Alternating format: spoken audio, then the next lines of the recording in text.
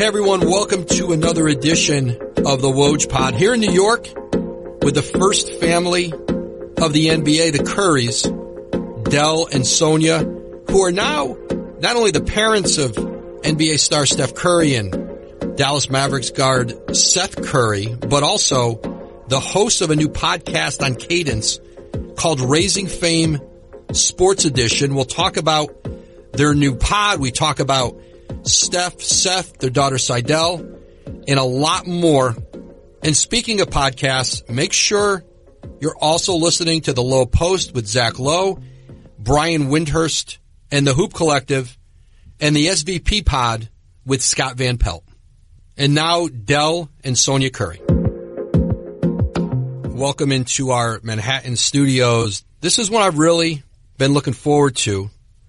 Dell and Sonya Curry, who many of you know as merely the first parents of the NBA, father and mother to Steph and Seth and their daughter Seidel, but also the new hosts of a podcast, Raising Fame Sports Edition on Cadence, which is a great podcast company. Used to host the Woj Pod, and you can go back. There's already a small archive you guys started last month of conversations with Dell and Sonya, first about how they raised their children as parents around sports, but then how a lot of other parents did. Everyone from Patrick Mahomes, Shaquille O'Neal, Dwayne Wade, Damian Lillard.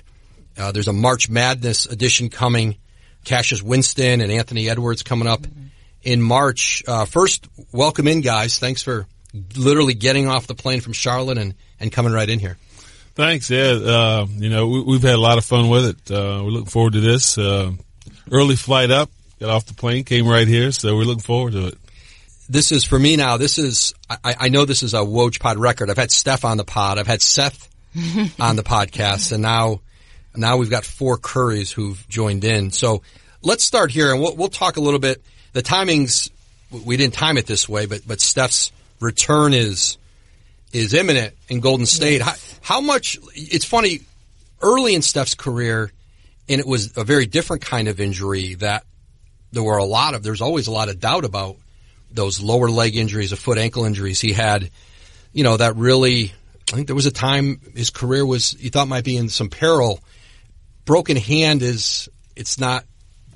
certainly wasn't career threatening. He knew he'd come back this year, but his parents, a little different feeling around this injury now and where Steph is in his career versus, the uncertainty early on when he was fighting through those first few years in the league. Yeah, one, he's a little more secure now, financially secure than he was when early in his career when he went through the ankle injuries. And you talked about as the NBA player, pretty much any professional player, you've got to have the legs and the ankles, the knees. You got to have those things working. So this one, a little different in the hand. It was a severe injury. Don't get me wrong, but you knew it would recover. The bones would heal.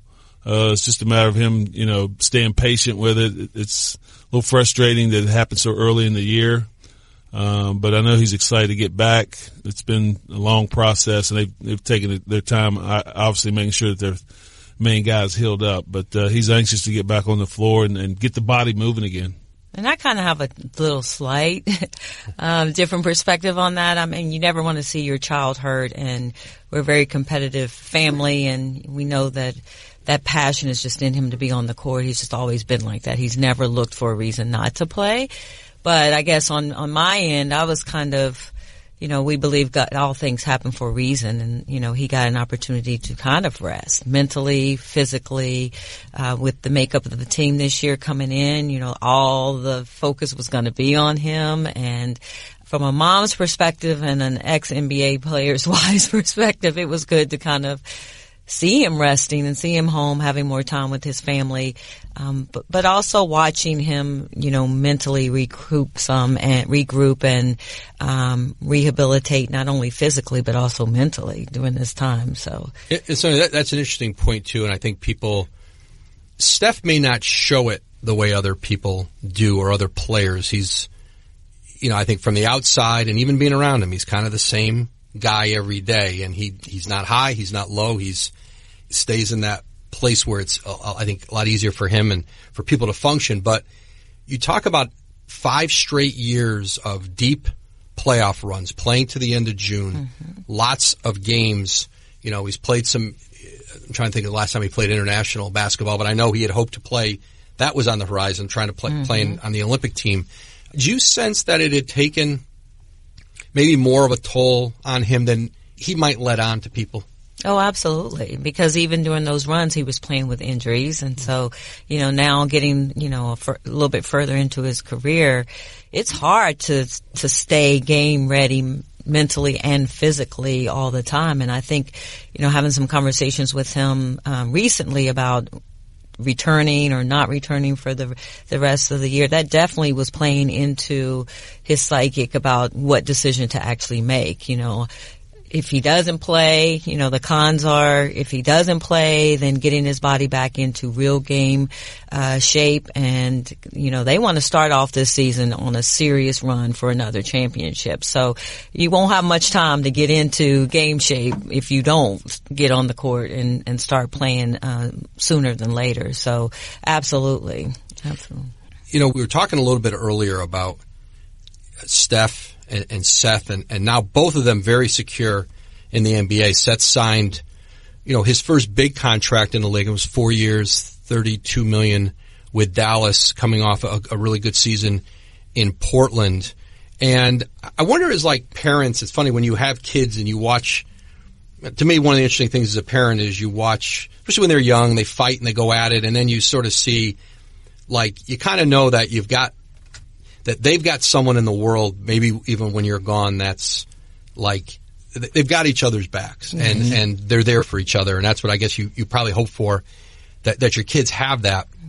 And I talked to Bob Myers about this in the past, and GM in Golden State. And, you know, at a time when Seth, and he played with the G League team in Santa Cruz, he played with the Warriors G League team. He was in and out of the G League. He was in the NBA on 10-day contracts. He had gone undrafted out of Duke because he had played injured essentially his senior year. He had that foot injury that really limited him. And it took him longer and never once did Steph go to Golden State and say, you know what, come on, like, put Seth on the team. Come on, give him a roster spot. Because that's happened through the years. There's plenty of stars who have, whether it's family or not family, who have, you know who the players are in the league who have the power to add a player or two or even three on a roster. Do you ever even remember that idea even coming up? No, that was never mentioned. And it's something that we just try to instill in all of our children growing up, that, you know, you earn everything. Nothing's given to you. You know, even while I was in the NBA, we could have given them everything and made life real easy for them, but no, I mean, they had chores around the house, they had things they had to do, and, you know, if Steph had done that, it's still no secure thing that Seth would have played well and been able to, you know, stick in the NBA.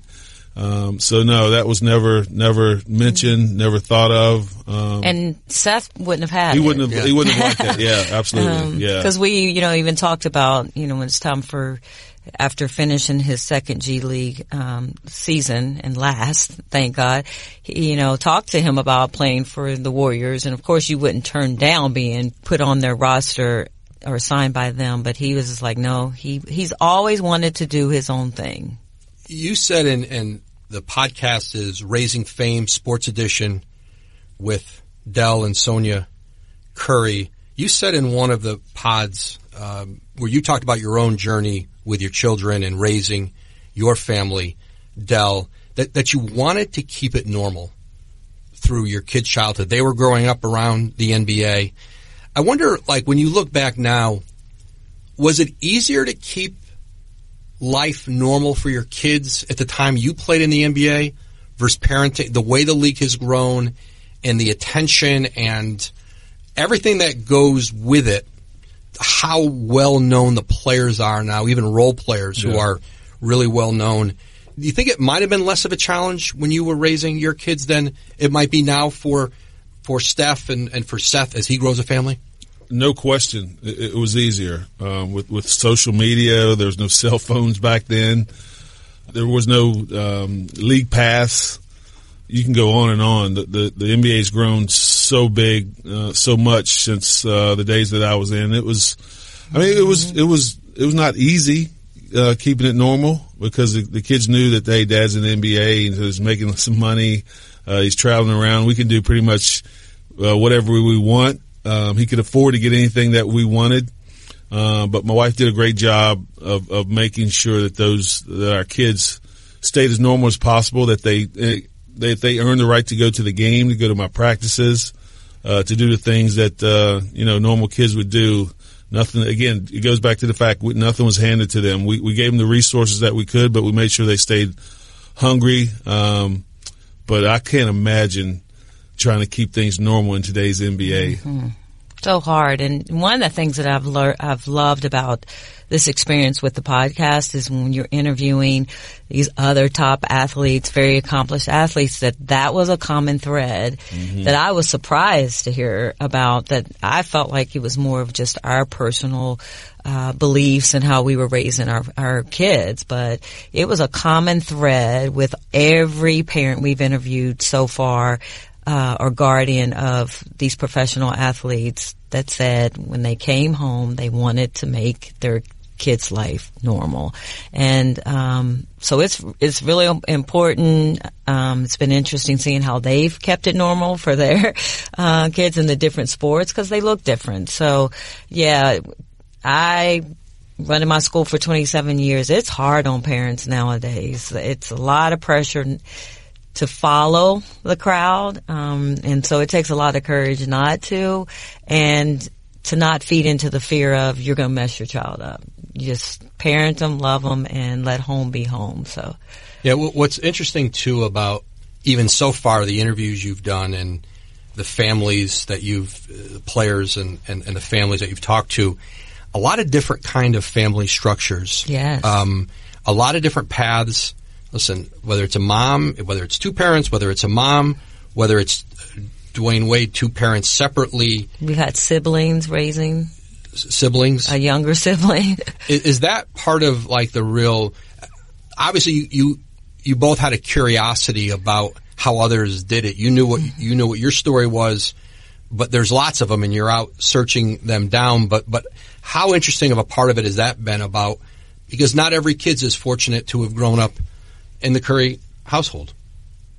I think twofold for me, and then Dell, give your perspective on this, was to really create an environment for parents, because there's so many people outside of the arena or within the arena of athletics and sport that's really focused on the business aspect of it. They want our kids as athletes to just for money, for claim, for prestige, and like AAUs and all these kinds of things. It's about the dollar now. So for me, it's producing a community where any parent, whether they're at home right now and their child's 1 or their child's 12, and they're going through this whole plight of just trying to support them with their athletic experiences, that they can find somebody that we've interviewed that looks like them, so that they don't have to reinvent the wheel. They can find some courage and hope that, hey, they made this mistake. I don't want to make it, or I can avoid making it, or if I did, it's going to be all right, because there's no formula in raising fame. Just dare to parent your child. So that was our purpose and passion for actually doing this and providing different types of guardianship so that somebody could see themselves. The common thread that I've seen is that all parents, guardians did not raise that child to be a professional athlete. They were raising that child to be a productive citizen in their community, to go on and have a successful life at whatever they chose to do. Obviously, at some point, they realized they were gifted in that particular sport, and then things escalated. They put forth resources. They got more involved and dedicated themselves to that sport. But early on, it was just, hey, I want to raise my child to be a successful prosperous individual in a community who would have a successful life and do good in whatever they decided. So no one knew, hey, all right, I've got this son or daughter, I'm going to raise them to be a professional athlete. What were the things as parents when you'd go to games, whether daughter's volleyball game, boys basketball games, whatever it was, what were the things that as parents made you cringe when you were around that, maybe that youth sports environment? I probably had some people looking at me cringe. I had to take up knitting when the boys were in high school and then kept score so that I could be forced to not yell and be that coach from the stands. So I'm that parent that signed the waiver at the beginning of every season that I would not coach from the stands, and I would get in trouble all the time. But that's one of the things. It's just, overcoaching your children within their sport. Dell, can you think of anything? I think the big thing is that once your child decides they want to play this individual sport, and then we had a couple just say this recently in the podcast. Okay, I want to play basketball, baseball, swim, whatever. Okay, how do you want to play it as just a hobby, or do you want to be serious and try to be your best moving forward? And then, as a parent, I can make a decision of how I'm going to react when you play. Am I just going to say they're just doing this for exercise, for a hobby, or are they really trying to be their best at it? And our kids made that decision early that they wanted to be dedicated and be the best and really be locked in on what sport they were playing. And I think that's why my wife is so emotional because, hey, we're not in this just to have it's fun, obviously, but we want you to play well, do your best, because your teammates are relying on you to do that. So that was a big thing. Once the parent realized that the kid was locked in, dedicated, wanted to be their best, then things changed and got a little more serious. And not living through them. Correct. And to accomplish things they didn't accomplish, too. We did see a lot of that. The thing that was so amazing about the recruitment of Steph and Seth, okay, people miss on players. They underestimate, whether it's based on size or whatever it is, that he's not a high major player, he's this. Like the NBA I had John Morant yesterday on the podcast. Everybody missed on him. He goes to Murray State. But, okay, they missed on Steph. They missed on Steph at the highest level. And listen, for him, I always say Davidson, Bob McKillop he should be a Hall of Fame coach. Yes, no question. He's one of the Absolutely. great, it's so funny, this is a tangent, I guess, but college basketball, the Hall of Fame to me is it's built around, if you had a job at one of the really big programs, they're just built to win. I'm not taking away from those guys, but I'd like to see some of those guys go do it at Davidson for 30 years and sustain. Anyway, that's another. Yeah. Anyway, Bob McKillop's a Hall of Famer. That's my point. But, we agree. Right? Okay, they missed on Steph, but how did they miss on Seth? That's the thing that someone would just say, the bloodlines. We're not going to make the same mistake that we made. We've got 15 scholarships, and he started it. He went to Liberty out of the gate before he transferred to Duke. Did it surprise you guys as much, especially in retrospect, that, okay, you missed on Steph, but can't somebody figure out that it's the same, there's a little bit the same pattern here, and somebody big is going to offer him a scholarship? It didn't surprise me. It pissed me off, but it didn't surprise me. Because the same schools that recruited Stephen saw Seth, and we won't dig in the past, but, Seth, a funny little side story, Seth blames it on me because there was a big tournament that all the coaches were coming and his name was being thrown out there, who to watch that weekend, and he decided he wasn't going to come in for curfew from prom or homecoming. And I told him, you're not going to the tournament. And so he blames that he didn't get highly recruited because of me. They're the parent, right? Yes. But it didn't, back to your original question, it didn't really surprise me at all. I think he was faced with the same challenges that Stephen was, and he didn't fit the bill physically again. And as I learned more about high Division I teams, it isn't much about investing in it. You got to come with most of the package. Right. And so it didn't surprise me, but it surprised me a little bit because I know a lot of coaches, and they would talk to me about the kid, and I'm like, hey, he's a late bloomer as well. He's driven. He had a little better body coming out of high school than Stephen. Stephen was 6 foot 145. Seth was built a little better, but I think he went to an AU tournament in Orlando, and he had a slight hamstring pull, and he tried to play through it. And I had a coach call me and said, "Hey, Seth, his hamstring you can tell he's not 100%. I think he needs to sit down and not play." I'm thinking, wow, well, I've already told most of the coaches he's a late bloomer. Now they see him trying to play through an injury where he shouldn't be. That says something to me as a coach. So yeah, it really surprised me. But when he decided to transfer from Liberty after leading all freshmen in scoring, he was the big man on campus. So everybody tried to rectify their mistake. Yeah, it's really amazing, and the NBA is full of and you can see the guys who weren't the prodigies at. I admire what LeBron has done, what Kobe maintained, because it's also really hard to be the can't miss guy at 15, 16, because that's a lot to handle at that age. And we've seen plenty of guys just fall off because they don't, it's too much, it's a lot to absorb at that age, right? Yeah.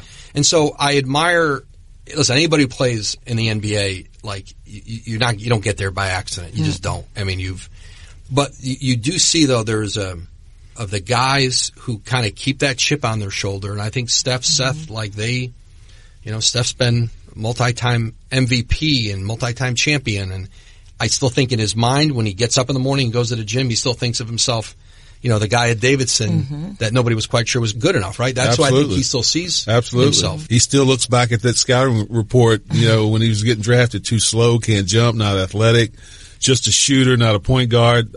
All that is still in the back of his mind. I think Seth, I tell people all the time, Steph, a number 7 pick, lottery pick, all those things that he couldn't do, proved everyone wrong. But Seth has even a better story. You said it, injured his senior year in college, had surgery right after college. His college season was done, didn't get drafted, went through the G League, couple of 10 days, didn't get a chance to play, but continued to work. And he played in Erie for the Erie Bayhawks, and we went to a couple of games in Erie. I'm like, Seth, if you can stay dedicated and play the way you are here in Erie, you're going to make it. You're going to make it. Sorry, and use that as motivation to get out and get absolutely. In there. Yeah. But Seth never lost focus. Never looked at his brother and said, "Hey, why can't I do that? What's wrong with me?" He stayed focused on his path, and now you're seeing the fruits of his labor, playing really good basketball in his second stint with Dallas. So that story is even more impressive than a lot of kids. And you're right. The kids that are young, 15, 16, have that star on their back. It's a lot of pressure to live up to. So you have two different extremes. Those kids, the LeBron, the Kobe's, and then you have the Seth Curry's where they see his brother reach levels and they go, hey, what's wrong with him? But he continues to grind it out, and he's ready for his opportunity. Sonya, there's a really Mark Spears with the Undefeated. I've worked with Mark for years at Yahoo and now at ESPN, and he wrote a terrific piece on you. I guess it was last year, and talking about you grew up in Radford, Virginia, at a time where it was not easy for a young African American girl to grow up in Radford, Virginia. You dealt with a lot, you saw a lot, and it's funny when you think of. We're talking about youth sports, your experiences with youth sports as a parent, and think back to when you were 11 years old, and you can set the scene here. You're 11 years old, you're a scorekeeper at a softball game that your mom was playing in, and I think maybe some more extended family. Our softball team was a family and friend softball team, and it was an all African American team. And what happened that day? Well, what happened was it was like the city championship. And so I come from just a lineage of athletes, and because that's really what we had there, and we'd love to compete. And so we're at the city championship against an all white team, and the game hasn't even started, but I guess in a attempt just to intimidate, we look out in the field and there's this hill, and a white horse comes across with a man dressed in Ku Klux Klan garb, with a fire, and the cross was already there, and he goes by and he lights the cross, and then he rides off. Well, needless to say, it didn't spark fear. It actually just sparked more anger, and so a full-fledged brawl just broke out for a few minutes, and then the ladies gathered, and it's all females too. So the ladies gathered themselves and then, finished the game, and we won. But those are things that, I don't, especially in the climate that we're in now, I don't like to harp on it a lot because it's real negative. But if those were things that, I've shared with my children in trying to get them to not take anything for granted, that, we've come a long way, but it was I was 11, so now I'm 53, so, 40 years ago, that's not a long time for those kinds of things to happen. And although they may not be happening on a white horse ride, the mentality is still out there. So when you get an opportunity, the underlying message has always been, when you get the opportunity, don't take it for granted. You get in there and you just give it all that you got, because God's opening that door for you, and don't squander it. So again, the reason for telling those stories for me is just to remind our kids that, you know what? You got to keep working hard. You got to keep doing it, because if you don't, you're just giving it away. So it's a different form of intimidation. And you went on, you were, I think, a 3-sport star in high school, and I think you had said that you had to be the best to force them to play. Absolutely. With me. Absolutely. How so? Well, being the only African American player on the team, and again, I had a great childhood. I played hard. When we tell our kids all the time, make them play you. Because even now in the NBA and all the, there's so much political stuff going on, and make them regret not playing you. Don't just take for granted you're good. You got to start in position and you're going to have it all the time. No, because there's somebody else behind you just as hungry and wanting your position, and especially on the NBA level, because everybody's getting paid. So that was it. I just went every day, and a little bit is the competition. It's just ingrained in us to fight. But I did. I had to stay on the court. I had to fight for my minutes. I was a little greedy. I could play all but 2 minutes of the game and never understood why I got taken out. With that, again, you gotta grind. You gotta grind it out, because somebody else will do it for you if you don't. I'm curious if Dell knows who this, I'm not going to say the player's name, but I was told a story once, it was a few years ago. You were with Steph, somewhere, I think might have been during the off season, and maybe at a restaurant somewhere. And there was another player who had not grown up with his dad, and who was there and observing you and Steph that evening. And when you two got up to leave together, said to some people around him, "I wish I had that. I wish I had that in my life." And I wonder for you, like, the relationship you've been able to keep with your kids, and to have like a childhood relationship as the dad, and then a relationship now as a grandparent with your sons, as now watching him raise his own family. Like, what does it mean to have, like, just for someone to observe you guys and think that, not so much the regret someone else has, but just what they see when you're with your kids?